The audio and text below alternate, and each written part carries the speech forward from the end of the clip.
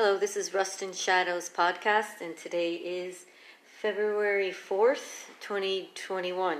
And I'm continuing to read the small booklet by Jerry Bridges titled You Can Trust God. So let's get started. This is the Rust and Shadows podcast. Our Trustworthy God is the title. The whole idea of trusting God is, of course, based upon the fact that God is absolutely trustworthy. We must be firmly grounded in the scriptural truths concerning His sovereignty, wisdom, and love, if we are to trust Him. The Bible study on pages 17 through 19 is a good way to start. And that's later in the book. We must also lay hold of some of the great promises of His constant care for us. One such promise is in Hebrews 13:5. Never will I leave you, never will I forsake you.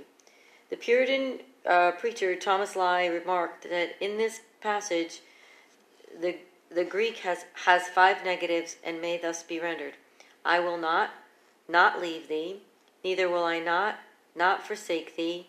5 times God emphasized to us that He will not forsake us. He wants us to firmly grasp the truth that whatever circumstances may indicate, we must believe on the basis of His promise that He has not forsaken us or left us to the mercy of those circumstances. We may sometimes lose a sense of God's presence and help, but we never lose them. Job in his distress could not find God. He said, but if I go to the east, He's not there. If I go to the west, I do not find Him. But He is at work in the north. I do not see Him. And when He turns to the south, I catch no glimpse of Him. But He knows the way that I take. When He has tested me, I will come forth as gold. Job 23:8-10. Job apparently wavered as we do between trust and doubt. Yet here we see a strong affirmation of trust. He couldn't find God anywhere. God had completely withdrawn from Job and the comforting sense of His presence. But Job believed, though he couldn't see Him, that God was watching over him and would bring him through the trial as purified gold. You and I will sometimes have the same experience as Job, not the same kind or intensity of sufferings, but the inability to find God anywhere. God will seem to hide Himself from us.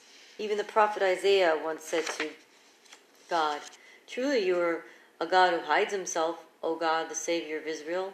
Isaiah 45:15.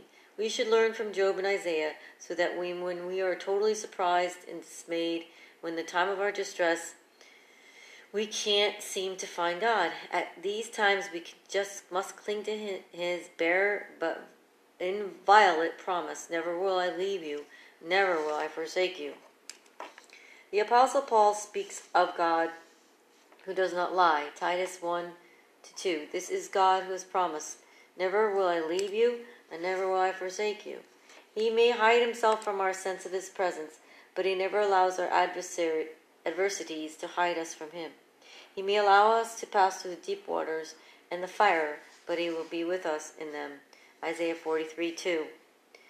Because God will never leave you nor forsake you, you are invited, in the words of Peter, to cast all your anxiety and your cares upon Him, because He cares for you.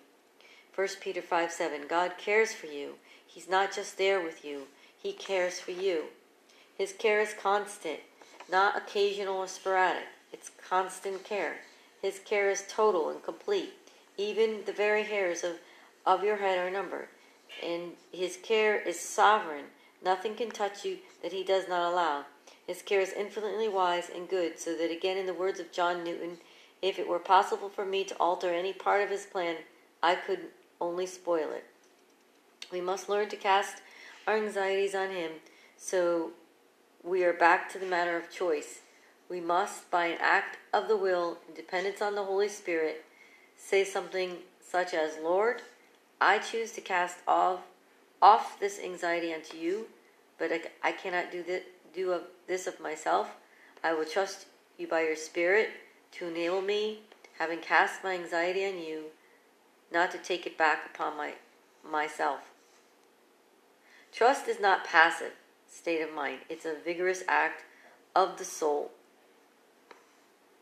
which we choose to lay hold on the promises of God, to cling to them despite the adversity and the times to overwhelm us.